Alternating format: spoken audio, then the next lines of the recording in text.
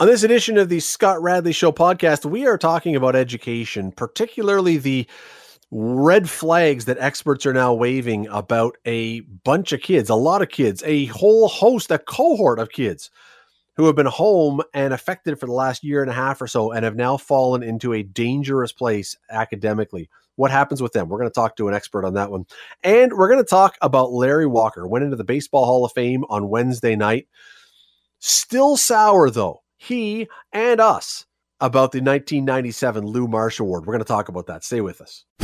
Today on the Scott Radley Show on 900 CHML. We have talked before on this show about education, about what's happening, about the last year and a half and so on. But the week that kids head back to school seems like a rather perfect time to pick up the conversation again.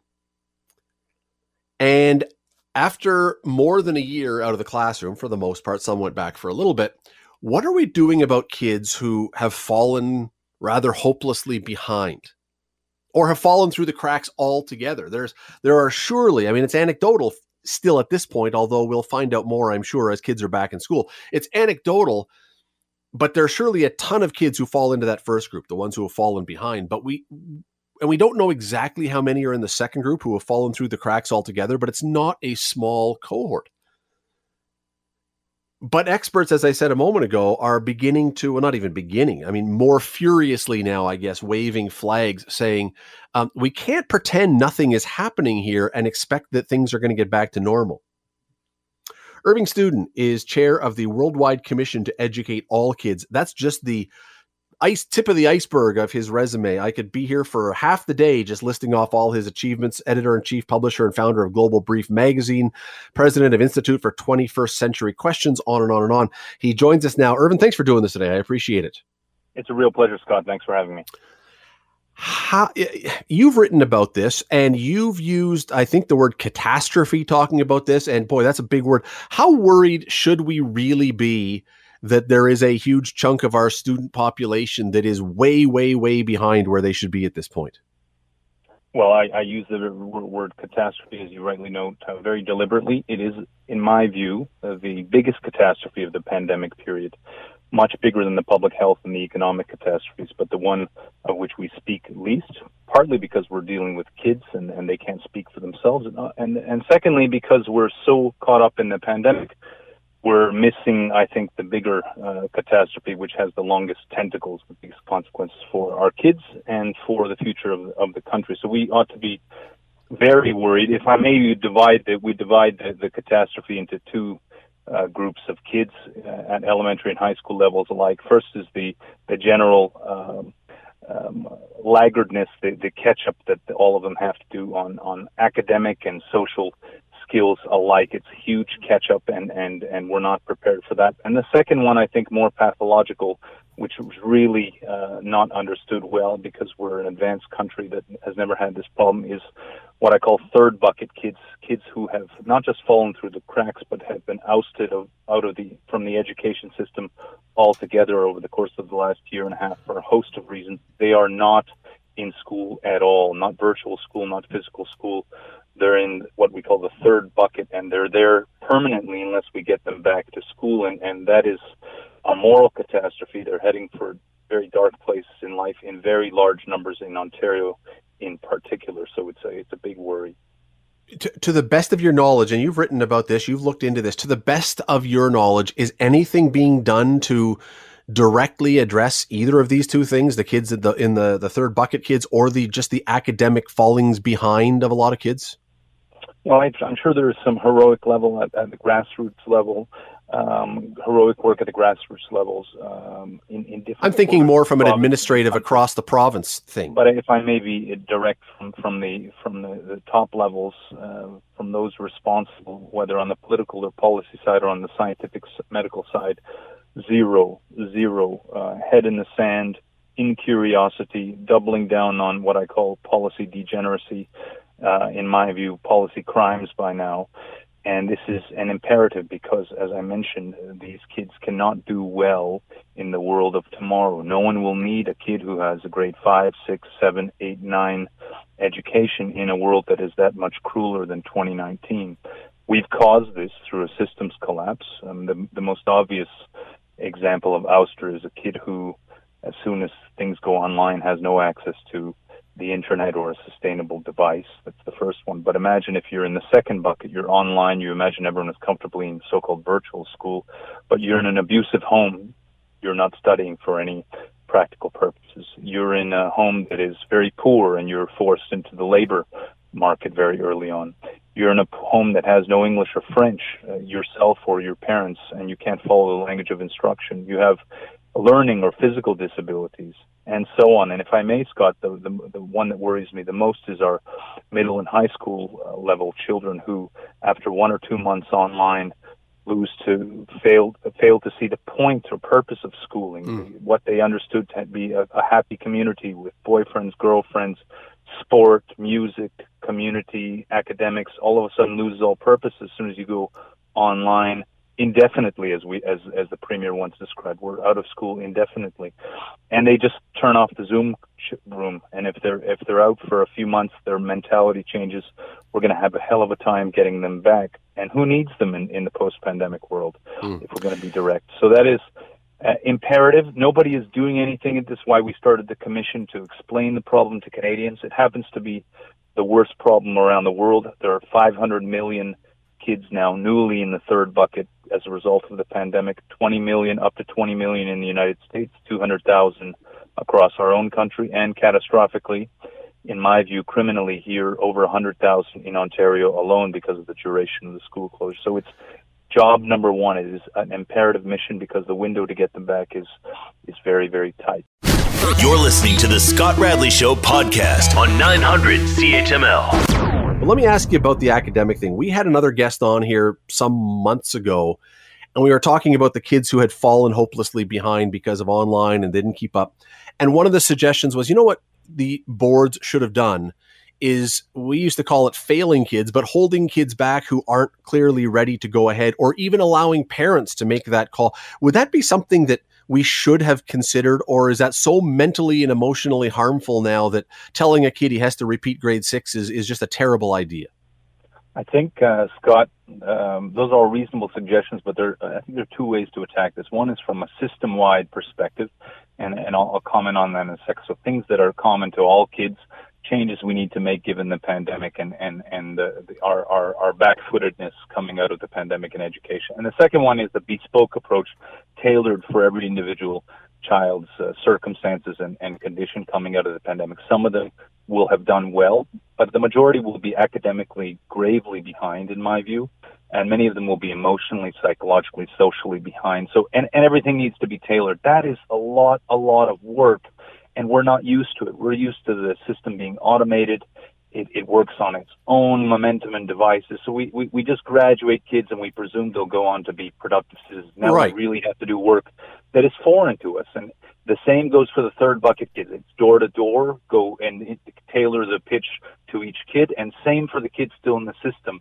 If the child is behind in math, you need a special curriculum to get the kid caught up. If the child is behind in English or reading or basic numeracy, you need a curriculum for that child. We need it for 2 or 3 years, and that takes mentorship, that takes persistence, it takes empathy, and that's a lot of work. It's much more than the current posture of just tweeting at the children and just opening the doors and administering the curriculum in language and concepts that imagine that we didn't just go through the last year and a half. And now, from a systems perspective, let me offer 3 key rules, at least 2. One is, thou shalt never close the schools again.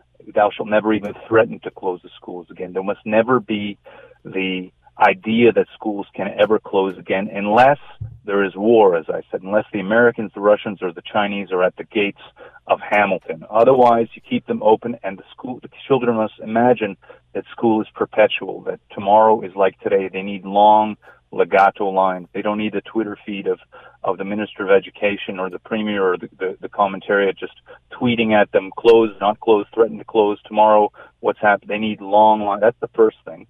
Because we know that as soon as you close the system, a system you don't see, death obtains. That's what happens. The second thing is that we need to oust the concept of safe return or careful return or being prudent or baby steps. That's all zombie language for zombie schools. We need to go full on, energetic, happy, spiritful, contentful schooling, as ambitious as ever, in order to get caught up, in order to get third bucket kids back. That's a small condition. But we need to inject the system with energy like never before. Those are system-wide musts, and we're on the back foot on both. We don't understand that that's the pivot that needs to be done in Ontario, in particular in Canada in general, in order to get caught up from our catastrophe. And I think a lot of people right now would say, you know what, that makes a ton of sense. But let me ask you this. Let's say we put in the policy that says schools will never close again, as you've suggested, and a fourth wave comes along that's with the Delta variant or something else. I don't want to be throwing teachers under the bus, but I don't see all the teachers lining up to say, hey, bring me to school. I'm fine. I don't mind going back to school if there's a fourth wave. How are you going to convince the educators and administrators and board people to stick with that? Because they're going to be the first ones to say, don't go to school. It's too dangerous. That's right. The decision to close schools was purely a political one. By the way, it happened around the world. So that's how we ended up with 500 million third bucket kids all of a sudden who were just in our arenas and soccer fields about a year ago. Around the world, all the schools were closed simultaneously in March of last year. It was the most concurrent improvised policy action, I think, in world history. Now we know it's a mistake. The political action to close them is the same one that says they must stay open. Many countries now understand this. Many countries didn't close. Many countries have continued to educate their kids to the nines over the last year and a half while we have slept or allowed the system to collapse. And as I say, I think in an article I wrote recently in the Globe, we will meet these kids several years down the road in the theater of life, and our kids will not be able to compete. They will not be prepared through our own mistakes. So the rule must be politically, it must be understood. The schools stay open no matter what. It's not for the teachers to decide. It's not for social media to decide. It's not for the doctors to decide. It's a political call and must be a norm. And now we know that the reverse is a catastrophe, that as soon as we close a massive, complex system with many moving parts like the schools, death obtains. We send many, many kids to early deaths. And that is just a fact. A child who is undereducated or not educated at all in the pandemic, post-pandemic world will just not do well. The Irving, second point on just full-on schooling is more counterintuitive but essential. I only have a minute left. And just one more thing. I wish I had much more time because it's a fascinating discussion. But you just mentioned about how, we need to go around and go door to door to find the kids who are the third bucket kids and do other things. I know that we just had 2 months off, and that is tradition. Under the circumstances, are those 2 wasted months that not enough stuff was done, that we should have thrown caution to the wind this summer and said, this is a unique situation. This summer, we got to work? 100%. We had no right to rest. And we rested, and that's where the policy crimes become very conspicuous, because at that point, through my work and the work of a number of specialists in this field, we've been raising alarms. It's known now. And to pretend it doesn't exist is tantamount to a policy crime, because we will then have to explain to these kids 5-10 years down the road why they weren't educated, why they weren't brought back to a system. There's a public system on which the legitimacy of the state and government is based, and for no good reason other than either our intellectual dishonesty or our laziness. And I hope neither of those ring true long-term in Ontario and Canada. So we've got a lot of work to do. I say the fall is a must. Door-to-door is essential, and we're not short of door-to-door. A lot of legwork, both at the high level policy level and at the personal level in communities. That is Irvin Studin. I'm going to post his piece that was in the Globe just the other day about fixing Canada's education system in 5 steps at the Scott Radley Show Facebook page. Go check that out. Irvin, really appreciate the time today. Thanks for doing this. Thanks, Scott.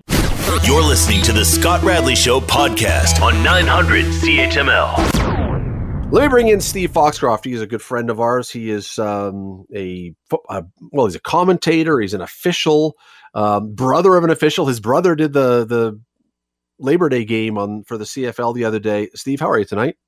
Doing great, Scott. How are you doing?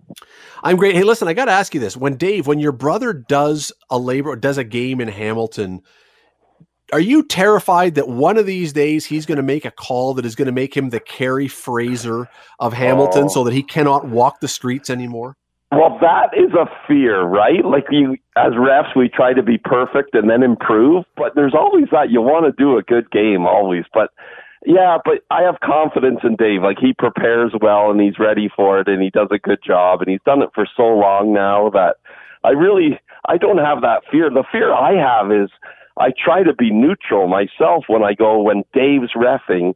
I try not to go with my Tie-Cat gear on because one time they put us on TSN and it didn't look good when they say, oh, there's the dad, there's the dad and brother of the ref, and I'm wearing like Tie-Cat colors and everything. So, but you know what? This year, after a couple of years, I threw that rule out the window and I was garbed up with my Tie-Cat colors. Look, I have confidence in Dave too. Dave is a very good official and he's done CFL for a long time. He's worked in the NFL. He knows what he's doing, but I always, and not just for an official. I mean, if I was the parent or the brother of an athlete, you live in perpetual fear that all of a sudden they pull a Bill Buckner and everything that they've done up to that point is forever change. That's the only thing they're known for. And look, Kerry Fraser, how many years did Kerry Fraser referee in the NHL? And what's the number one thing he's known for is missing the Gretzky high stick on Doug Gilmour in the playoffs that could have sent the Leafs to the Stanley Cup final. Anyone involved. If I'm a parent or a sibling, I'm nervous in that stands. That's what Warren Buffett says, right? 20 years to make your reputation and 5 minutes could ruin it. And in that case, it could be like 5 seconds or something like that. And Kerry Fraser, he was a pretty good ref when, he was known for the hair and everything like that. But let's face it, he was pretty good. Oh, he was. And as I say, I mean, that's not only what he's known for, but boy, that you're right. It's a frightening thing to be in that spotlight when you can prepare all you want, but you can't know what's coming. That's right. As much as you're prepared, something you could have your back turned, you could miss something that, anything could happen that you have no expectation of. And so, you do your best and you just hope that that's not your fate. Yeah, we do that too. We prepare. We see a lot of things as refs, especially over and over again. But the expression, right? You just when you think you've seen it all, you haven't seen it all. Like the one thing I was expecting was a fight of some sort on Labor Day, but they kind of got away with it till the end. It was more of a skirmish rather than a fight. Okay, so true confessions. Your brother is reffing the game. You're wearing your Tie-Cat gear. There were a couple moments when the fans were unhappy with the officials. When there was a call that was controversial and didn't go the Tie-Cat's way, are you standing up and jeering and booing your brother, or are you sitting there quietly? No, you know what? Usually I protect them. I usually explain to the people around us that I think the call was correct or something like that. Try to give an explanation. So yeah, I do defend them. I've never gotten on the refs. I can't do that. The numbers this year in the CFL, TV numbers, they've been exceptional. I mean, we're coming out of, we didn't know what the numbers were going to be. We lost a year. People didn't know if there was going to be a lack of interest or what. TV numbers, some of them, the reports are up by 39% year over year, week over week from the last time there was a season. Do you think this is sustainable? We did a thing on Home Games, the video, the YouTube channel that Rick Zamperin and Bubba O'Neill and Steve Milton and I do. Do you think this is sustainable, or do you think this is curiosity and, the minute the NFL starts, some of those numbers go back to normal or not even normal? That's a great point about when the NFL starts, because there's so many fans. I think most fans love both games and they appreciate the differences of both games. And I think it is sustainable because our lives have changed, right?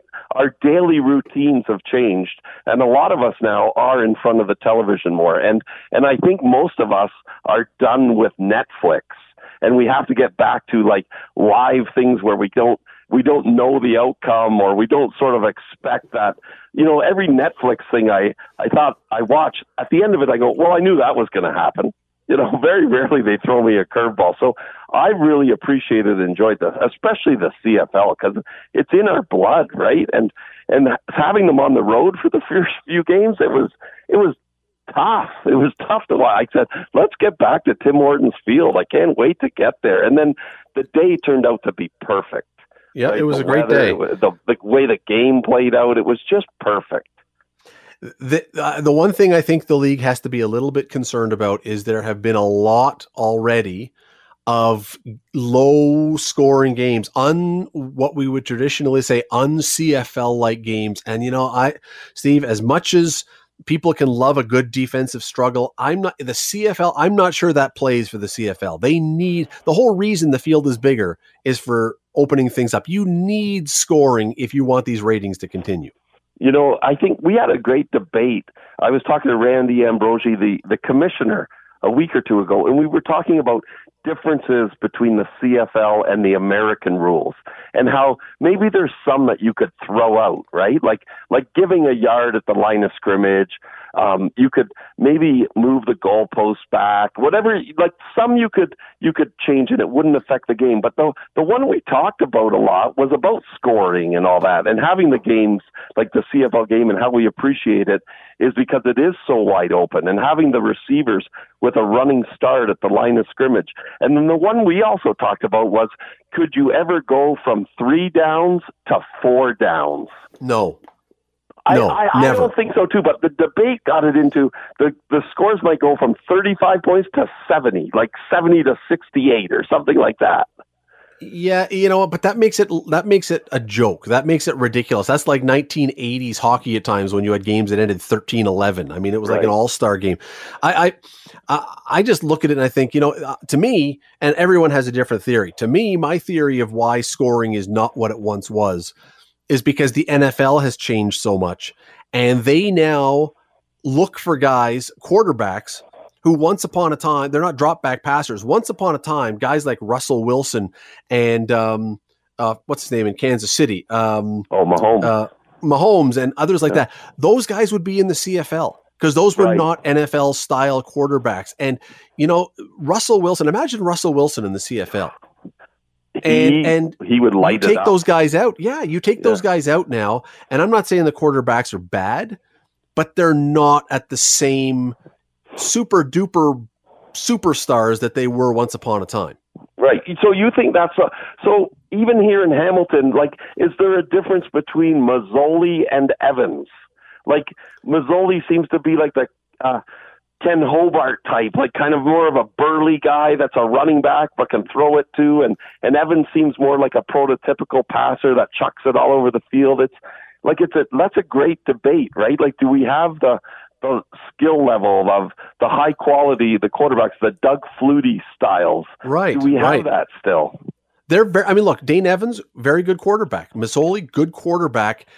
Are they, as you say, are they Doug Flutie? Are they Matt Dunnigan? Are they Condredge Holloway? Are they, go back to are they Warren Moon? See, I'm not there. I don't think they're there because I think those guys are now playing in the NFL.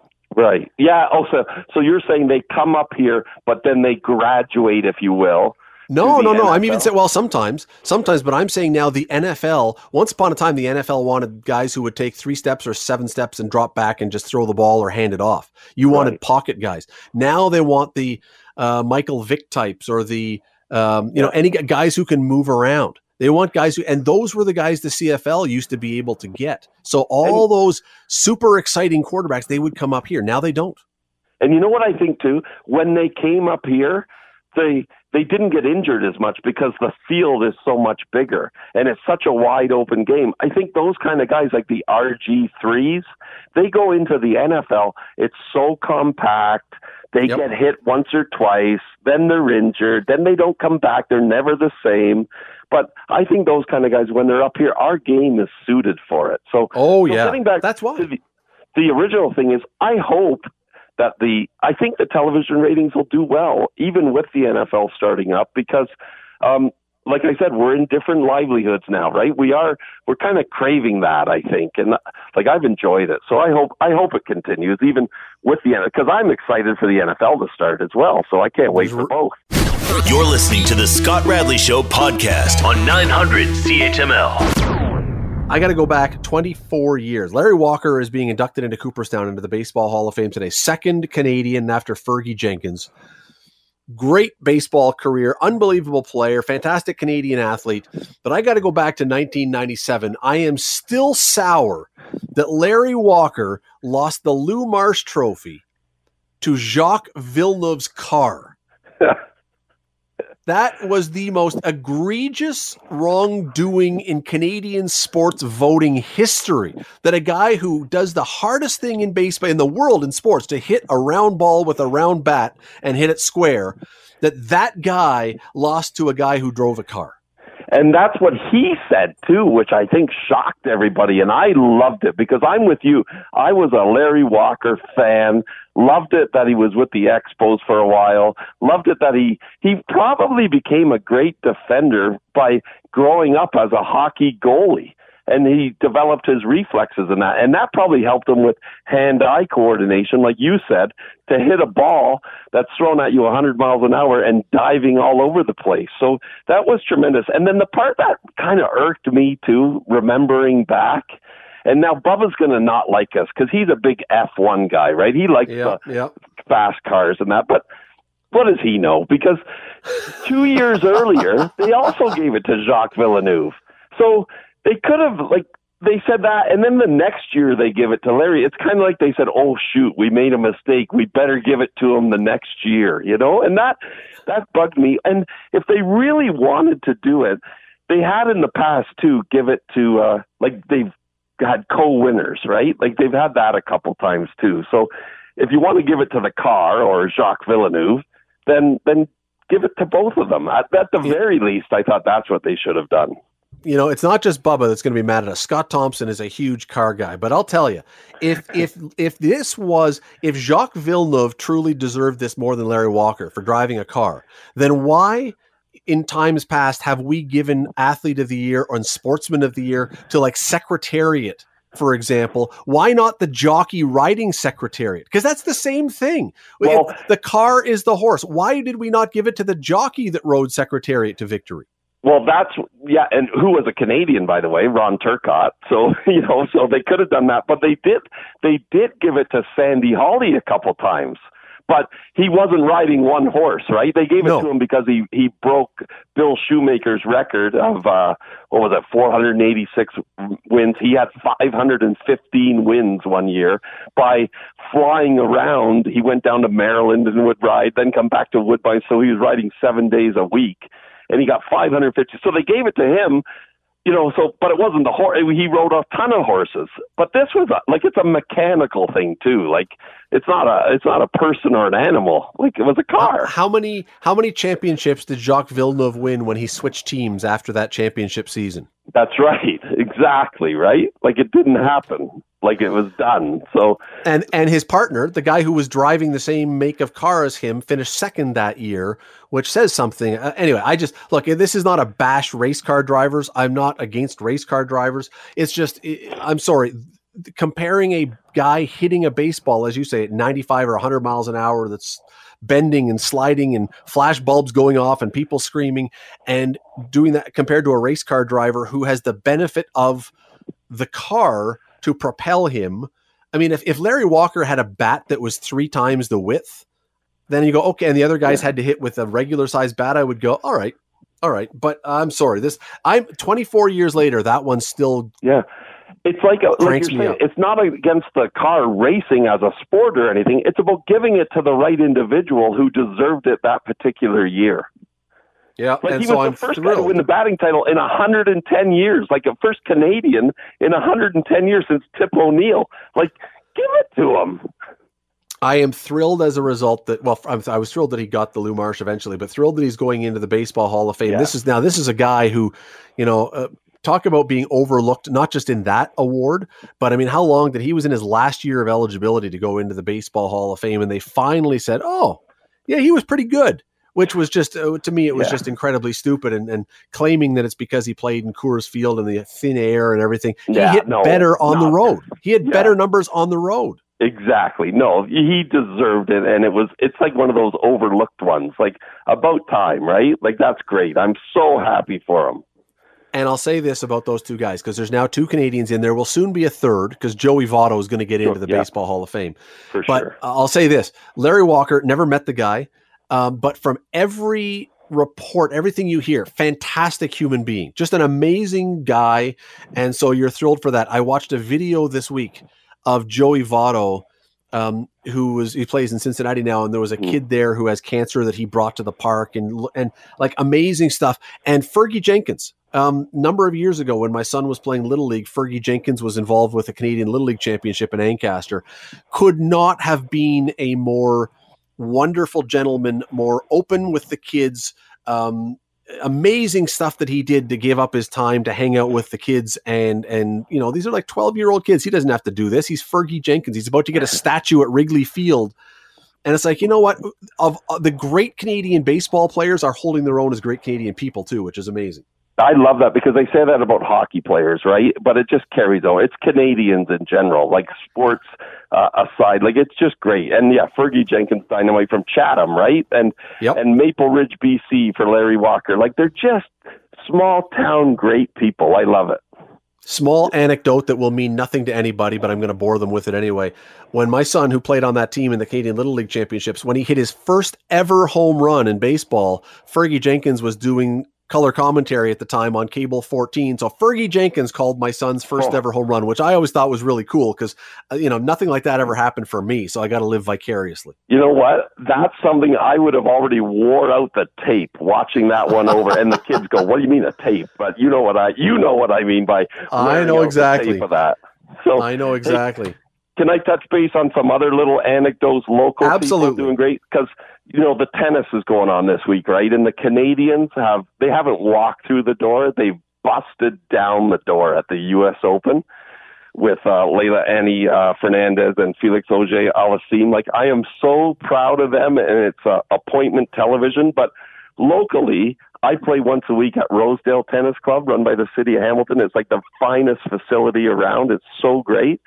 But I walk in the other day, and Taylor Ormond, who went to Baylor University and played tennis, and her sister, Tony, who went to Ball State in Indiana, they're playing before me.